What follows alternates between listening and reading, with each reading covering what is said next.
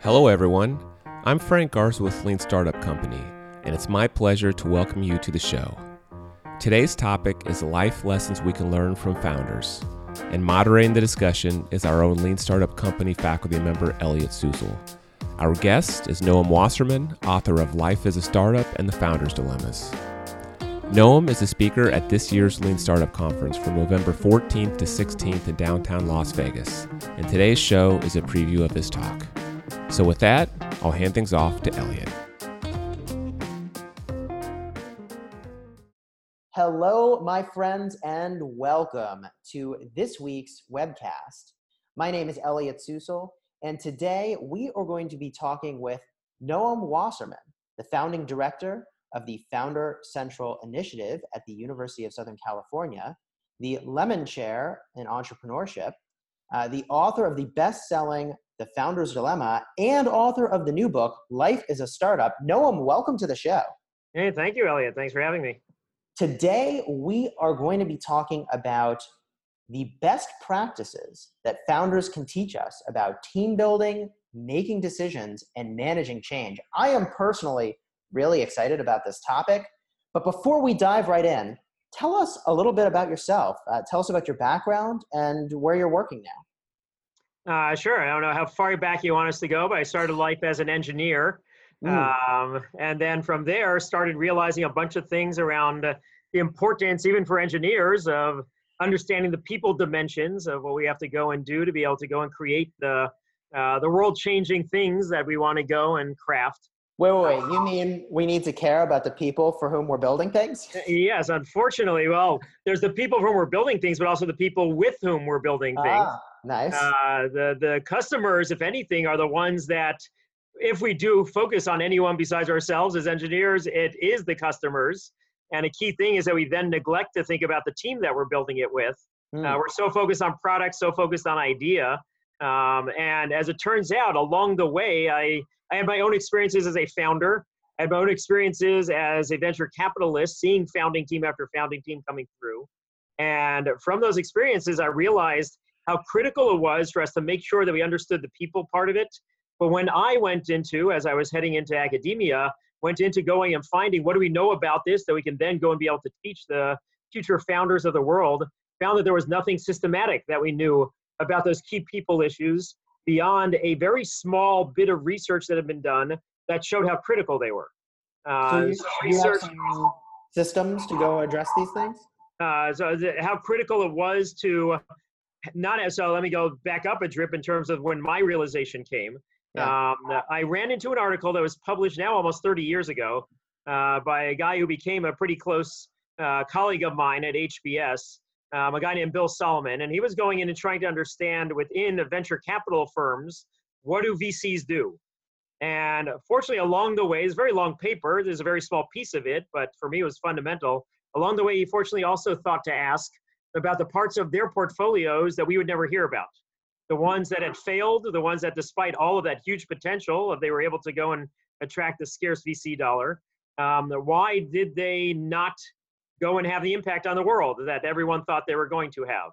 And what he found was that there were a whole bunch of things around product, around customers, around the market and things like that were 35% of the reasons for failure of these high potential startups, but that was swamped by the 65% that failed because of people problems.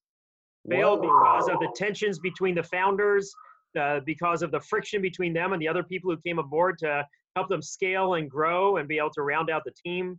And so to me, that was the critical place to look. If we're going to go and move the needle on the failure rate within startups, the biggest reason for failure is the best place to go and look. And yet no one had picked up on that. No one had gone and understood what are even the early people decisions that go awry, let alone how to go and do them better.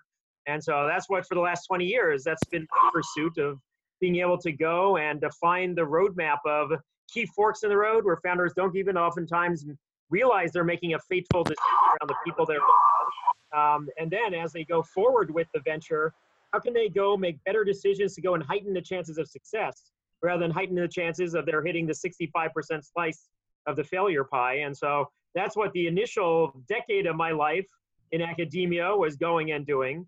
And then over the last decade since then, I've been going a little bit bigger picture and trying to also understand a bunch of the life implications, not just the founding team implications. And so that first decade was essentially lessons for founders. And then now I've been focusing on lessons from founders for the rest of us to be able to go and understand how to be able to make decisions better, things we can learn from founders when they're doing that. How do we go and manage change better than we typically do? These are things that all humans have to go and do, but founders do that in an even more extreme environment, and therefore have developed a whole bunch of better practices than we might typically do. And so what are all the things we can go and learn from them about how to be able to do it, even if we'll never see the inside of a startup, we will never be a founder. We might be working in large companies with teams.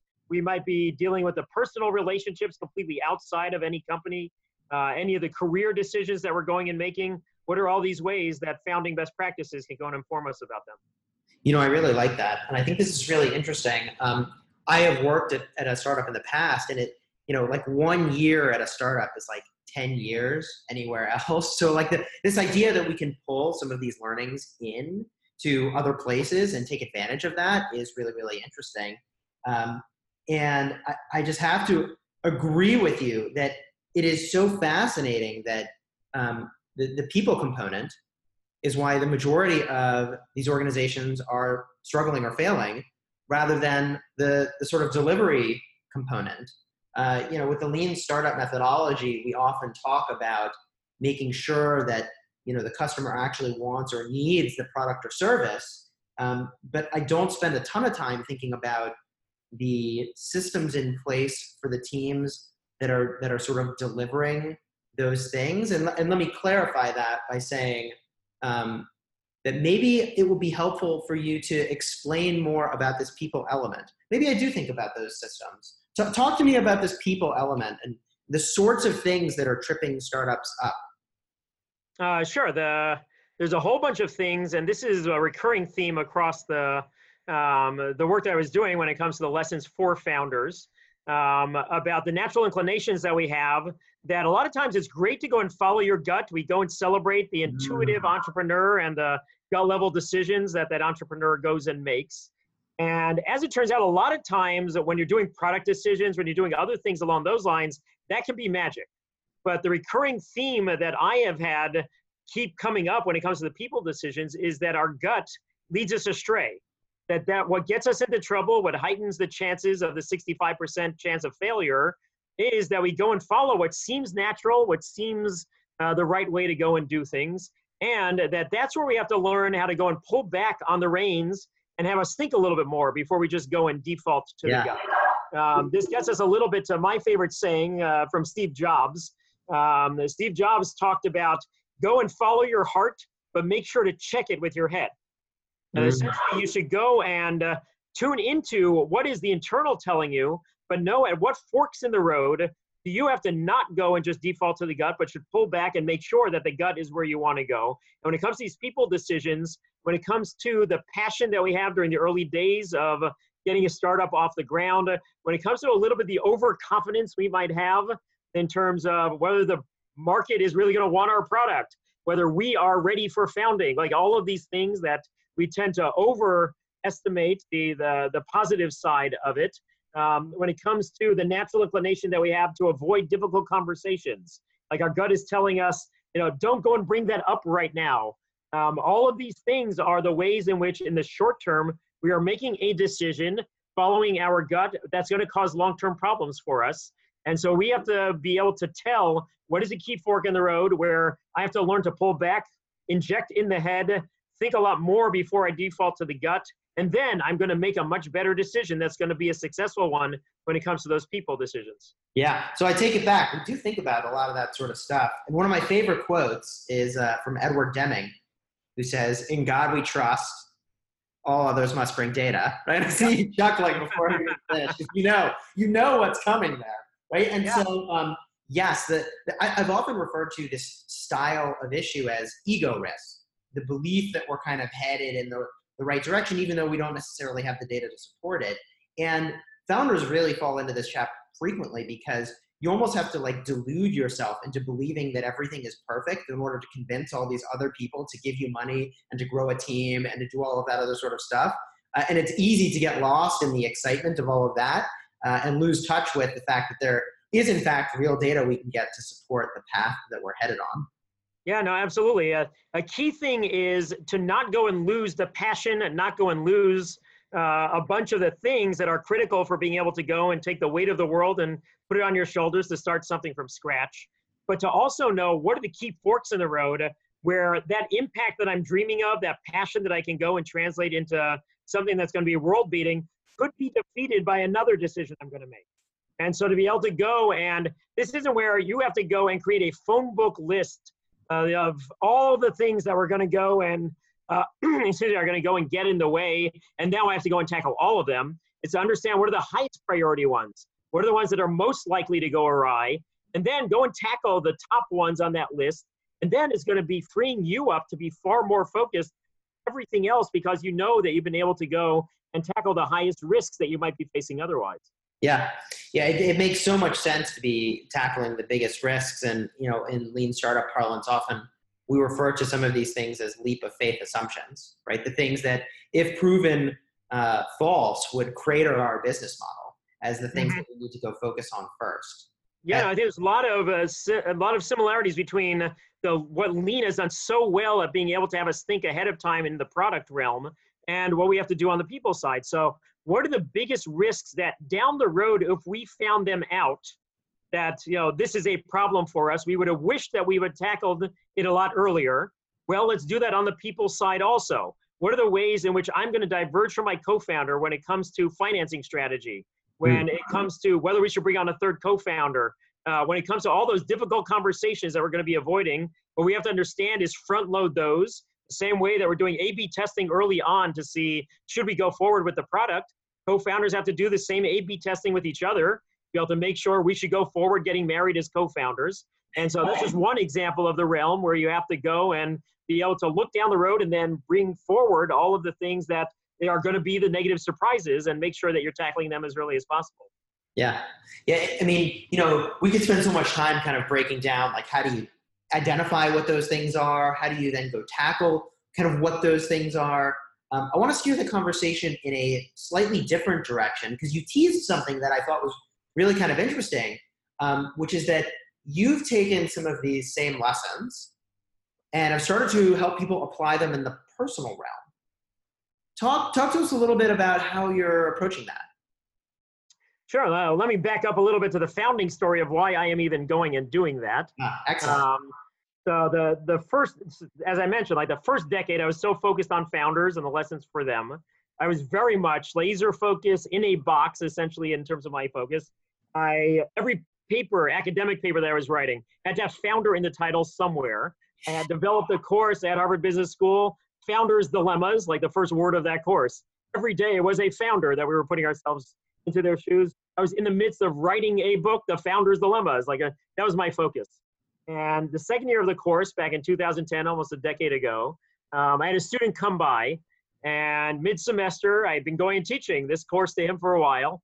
He looks me right in the eye and during office hours, and he says, "Noam, I'm never going to be a founder, but your course has already changed my marriage." Whoa. Yeah, so, well, my first reaction was to apologize to him for snookering him into taking the wrong course. But then it was like, the whoa about, I'm not even envisioning what you are saying. I am focused on founders, and you're telling me that my focus is off. And so tell me more about it. And what he said was, I'm a newlywed. I've been struggling with my co-founder of life, with how do we go and architect our life together? How do we make decisions? How do we go and split up the roles within our new co-founding team of life? And that each day in class, I was seeing ways in which founders were doing it well that we might be able to do at home. And so I would walk in that night and say, "Honey, here's the next thing we should go and discuss." Or here's the next difficult conversation that we've been avoiding, that I've seen that founding teams do that at their peril. And so it was essentially, he was making that leap of seeing how to go and apply it. He was in a lot of ways going, grabbing me by the lapels, shaking me and saying, "Noam, you think you're educating entrepreneurs? No, this is life education." And so very much breaking me out of my box in terms of what I was seeing it. And then since then, I've seen all sorts of walks of life where those types of things can benefit from that thinking, the career decisions that I see executives and my students making, how to go and think differently about shifting gears, how to go and be able to look at how to go and balance a bunch of the things that oftentimes get in the way of our making a change in our career or envisioning what that change should be. A bunch of things on the personal relationships as my student was going and highlighting, a bunch of things about the teams that we work in, whether we're in a nonprofit, whether we're in a Fortune 500 company, all the ways in which founding teams have a solid architecture that they can go and build for themselves, and how that foundation, a lot of things that we can go and use for those other teams. And so that's what, for the last decade, I've been going and focusing on, both educating the students and also delving into where are the ways in which those lessons, we have some firm research grounding from being able to go and extend it into these other domains of life. What are the ways that we can go and bring those home with founding stories that map to the real life stories, and founding solutions that map to the real life solutions. And then when time came, I decided, let me go and collect essentially the top 10 of those most critical life lessons that we can learn from founders. And that's what I put together into the new book. So we can bring a lot more of those lessons beyond just the classrooms in which I can go and be able to educate students and bring it to other people who can benefit from them. Amazing. So, okay, so there are 10 of these lessons. I imagine what you were alluding to was one of them, which is, I would guess, in the realm of kind of tackling some of these things head on. So that's a recurring theme across almost all of them. That's very much something, that natural human inclination that gets in the way of doing about all of these things. When we're going and trying to make a choice, make a decision about where to go, that can get in the way. When it comes to, I made a choice, now I have to go and manage that change, that can get in the way. And so that is very much a cross-cutting, recurring set of the themes that are across them. Okay, interesting. And you mentioned managing change, and this to me, I think, is also kind of an interesting topic to explore a little bit. And I know you're giving a talk at the Lean Startup coming up. It's next month, which is really exciting. So I don't want to spoil too much of your material, but I do want to talk a little bit and tease a little bit this idea that there are things that we can learn from startups about managing change, both in the corporate world, and I would love to sort of hear ways in which you've applied that also kind of in the personal world, because that is something that is so hard to do. I can tell you from having been at a startup, I sort of pushed this really big process change, and there were folks who really liked it and folks who really didn't, and I had no clue what I was doing and how to actually manage that change at the time. And sort of since then, I've learned a lot. But that can be really helpful sort of guidance for folks. Yeah, no, absolutely. So one of the key things is that there are duos of tensions that arise when it comes to the deciding to change and managing change. So to give you examples of it, first, there's the people who get very passionate about going and making a change, blindly dive into it, and then get a rude awakening about how their passion became a peril rather than being an unadulterated plus as they were hoping it was going to be. The flip side of that is that when a possible change comes up, we also a lot of times face handcuffs. We face ways in which we have structured things in our life.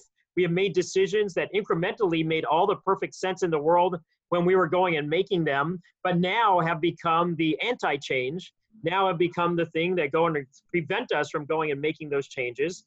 So for instance, you go and you graduate school and you go and spend your signing bonus. It's very understandable. You've been going and suffering as a starving student for years.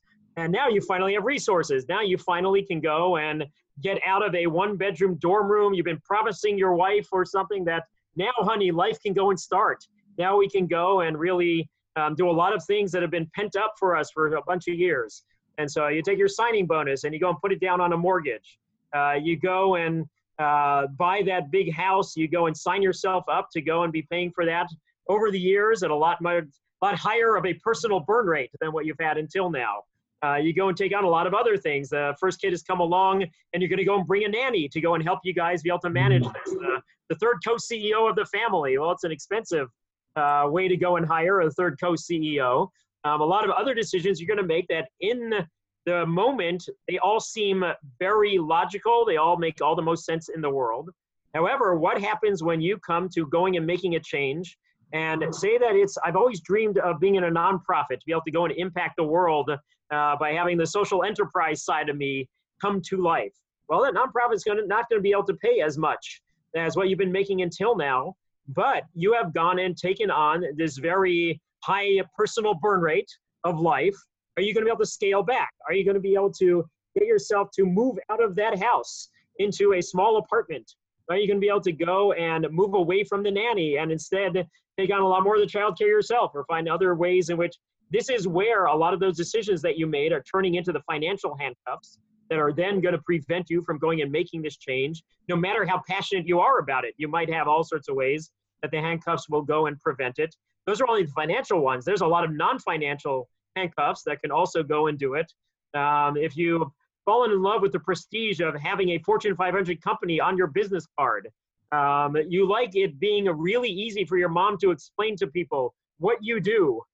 There's like all sorts of ways in which we get in love with the prestige and with a lot of other pieces of it. Those turn into psychic handcuffs that can go and prevent us from going and making a change. And so that's where we're going to be battling a bunch of those things. Either we're too passionate, we dive in too soon, or we really want to go and make a change, but the handcuffs of life prevent us from doing it. And those are those duos they have to tune into. There's some people that are towards one end of it, the too passionate. There's some people towards the other end of it, too much going and taking on a lot of these expensive things, or they're too analytic. They go and think through everything. It has to be 100% perfect for us to go and make a change. That means you're never going to go and make that change, and you're going to end your career having all sorts of regret about never having tested yourself, never having gone and had that impact through a social enterprise. All these other things that we have, the two duos of the waiting for the perfect or leaping too soon. And so those are just a couple of the things that we have to go and tune into.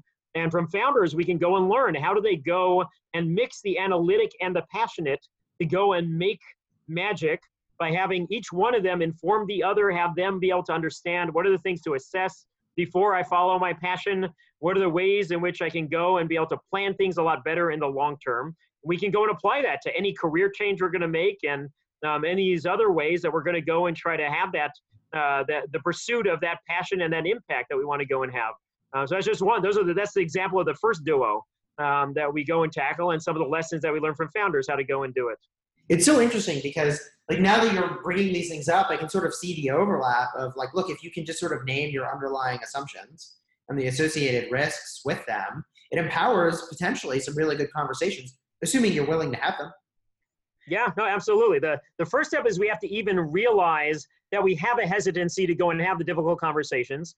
Then we have to go and identify which ones are really necessary to go and have along the lines of the A/B testing that we talked about before. One of the criteria is how do we go and be able to tell that down the road we're going to regret not talking about it? And now we have to go and be able to, so we have to have the foresight of where are we going down the road, and then what are the ways in which we have to front load a bunch of those conversations.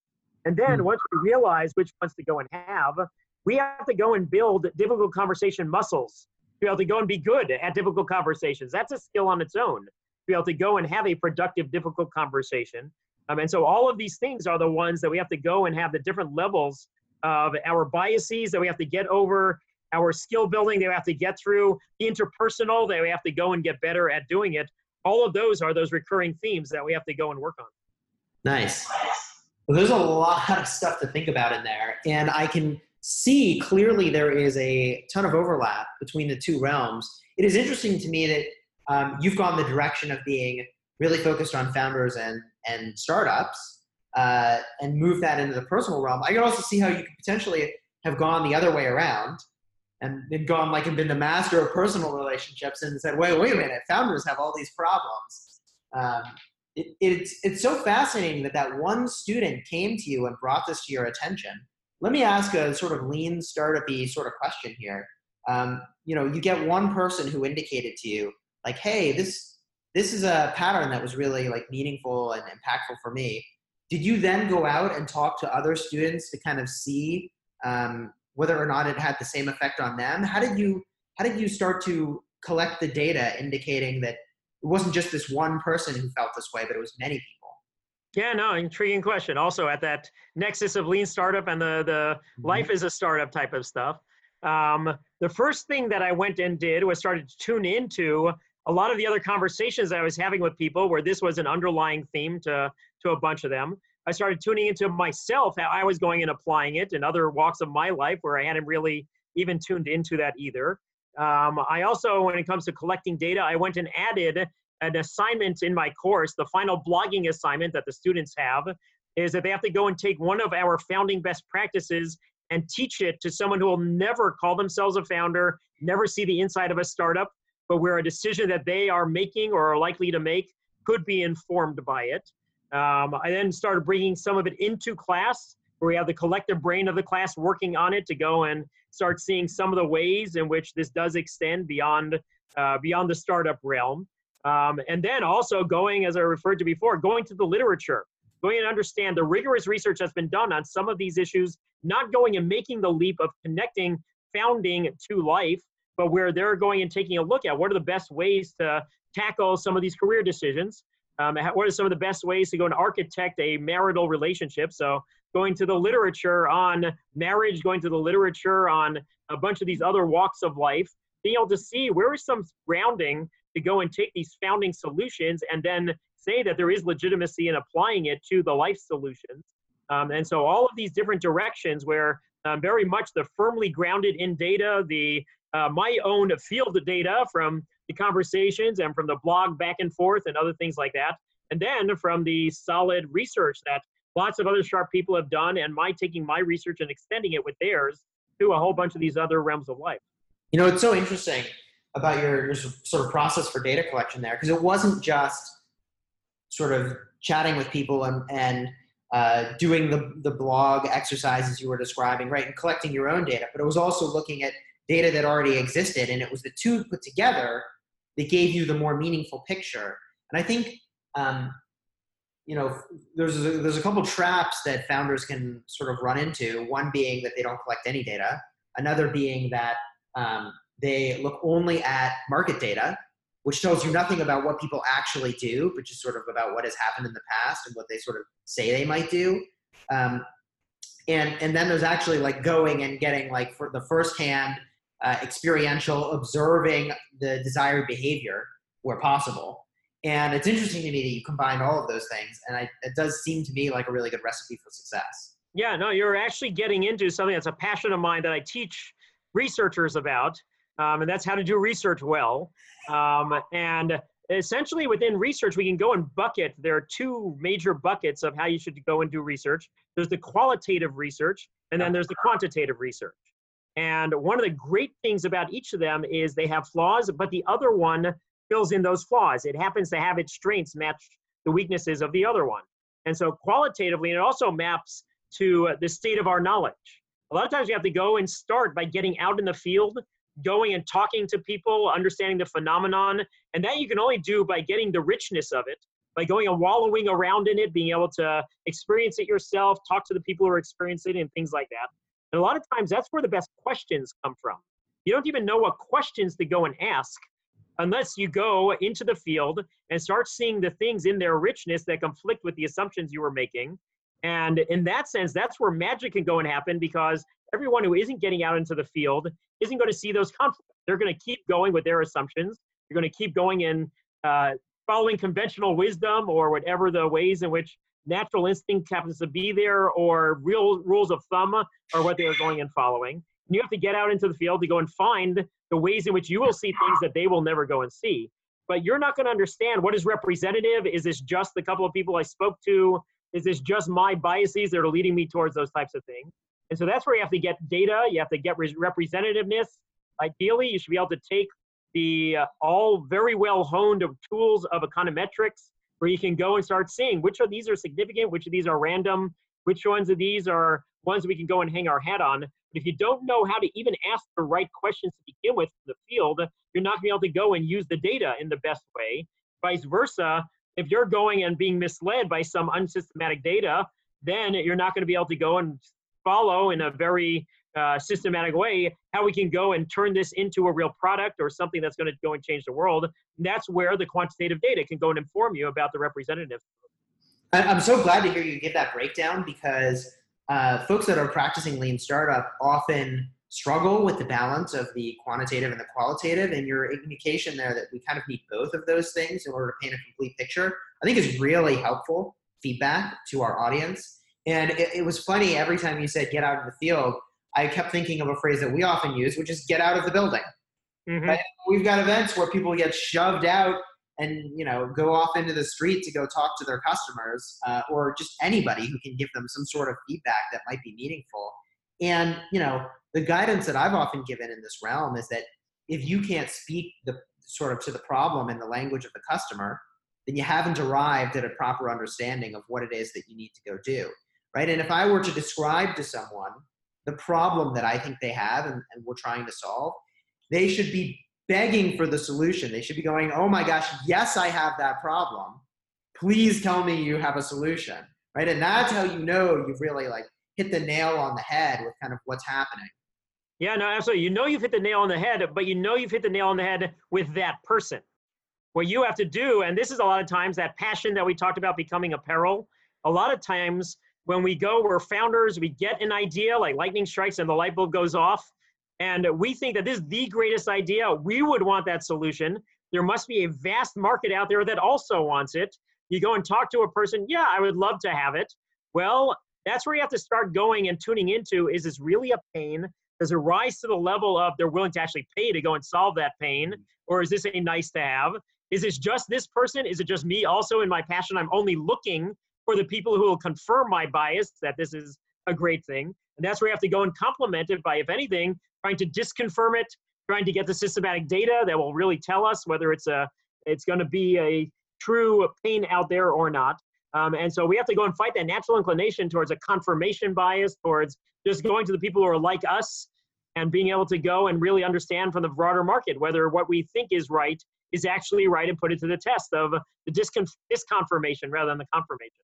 Yeah, you hit on so many things that are like really good takeaways for entrepreneurs, right? Like one is that you are not your customer, for sure. Another is in the realm of, say, sort of statistical significance. You don't want to talk to 3 people and arrive at your final conclusion and then spend all your money based on having talked to 3 people.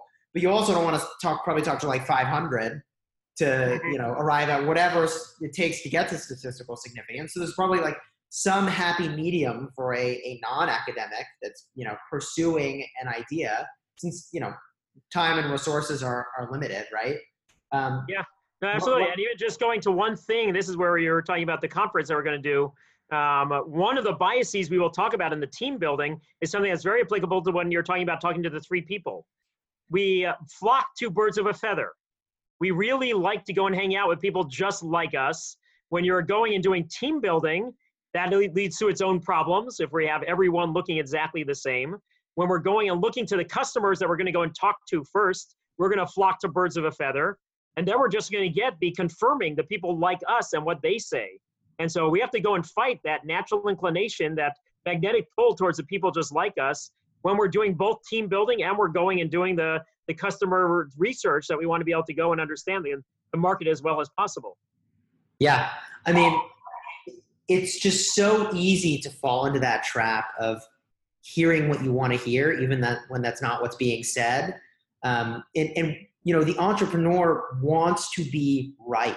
And I can't tell you how many teams that I have seen prove themselves right after a sequence of experiments. And then they get to the finish line, they're like, we're building it. And then they build it and it doesn't work. And they go, what happened? And when you take a closer look at the sort of things they had done leading up to it, they were creating all of the right sort of hurdles to jump that would make it look like they were headed in the right direction rather than actually figuring out what was really happening. Mm-hmm. Yeah, no, that's where, and a lot of times you might get, it sounds like you're talking about where you go and get so focused on the process side that you forget about the substance. You have to have the 2 of them working hand in hand. And if anything, you have to design the process to be able to have this substance come out right. And that applies as much to lean startup as it does to the people side of what we're talking about, of understanding the best process to go through to surface the worst issues that you're going to get stung by, to be able to go and have the process of looking down the road and now front loading a bunch of the head thinking that's going to be going on that applies in both of these domains that we're talking about. Yes. So I don't want to spoil too much of your talk in this conversation. I feel like I could talk about this kind of stuff for hours. If there was any sort of closing thoughts that you would want to share, or things that you would want to sort of leave our audience with, is there anything that we haven't covered yet that you want to mention? I think the overarching part is the things that we've covered, where being able to tune into the natural human factors that are going to get in the way of good team building. How do we go and get over those? And this is where the devil's in the details of what are the actionable ways to then tune into the biases and then have ways to go and counter them that are going to make it far more productive, are going to make it a team on a very solid foundation rather than a shaky one. And as you were saying also before, where a lot of times we go and fool ourselves into thinking the foundation is really solid and only later find out where the cracks are.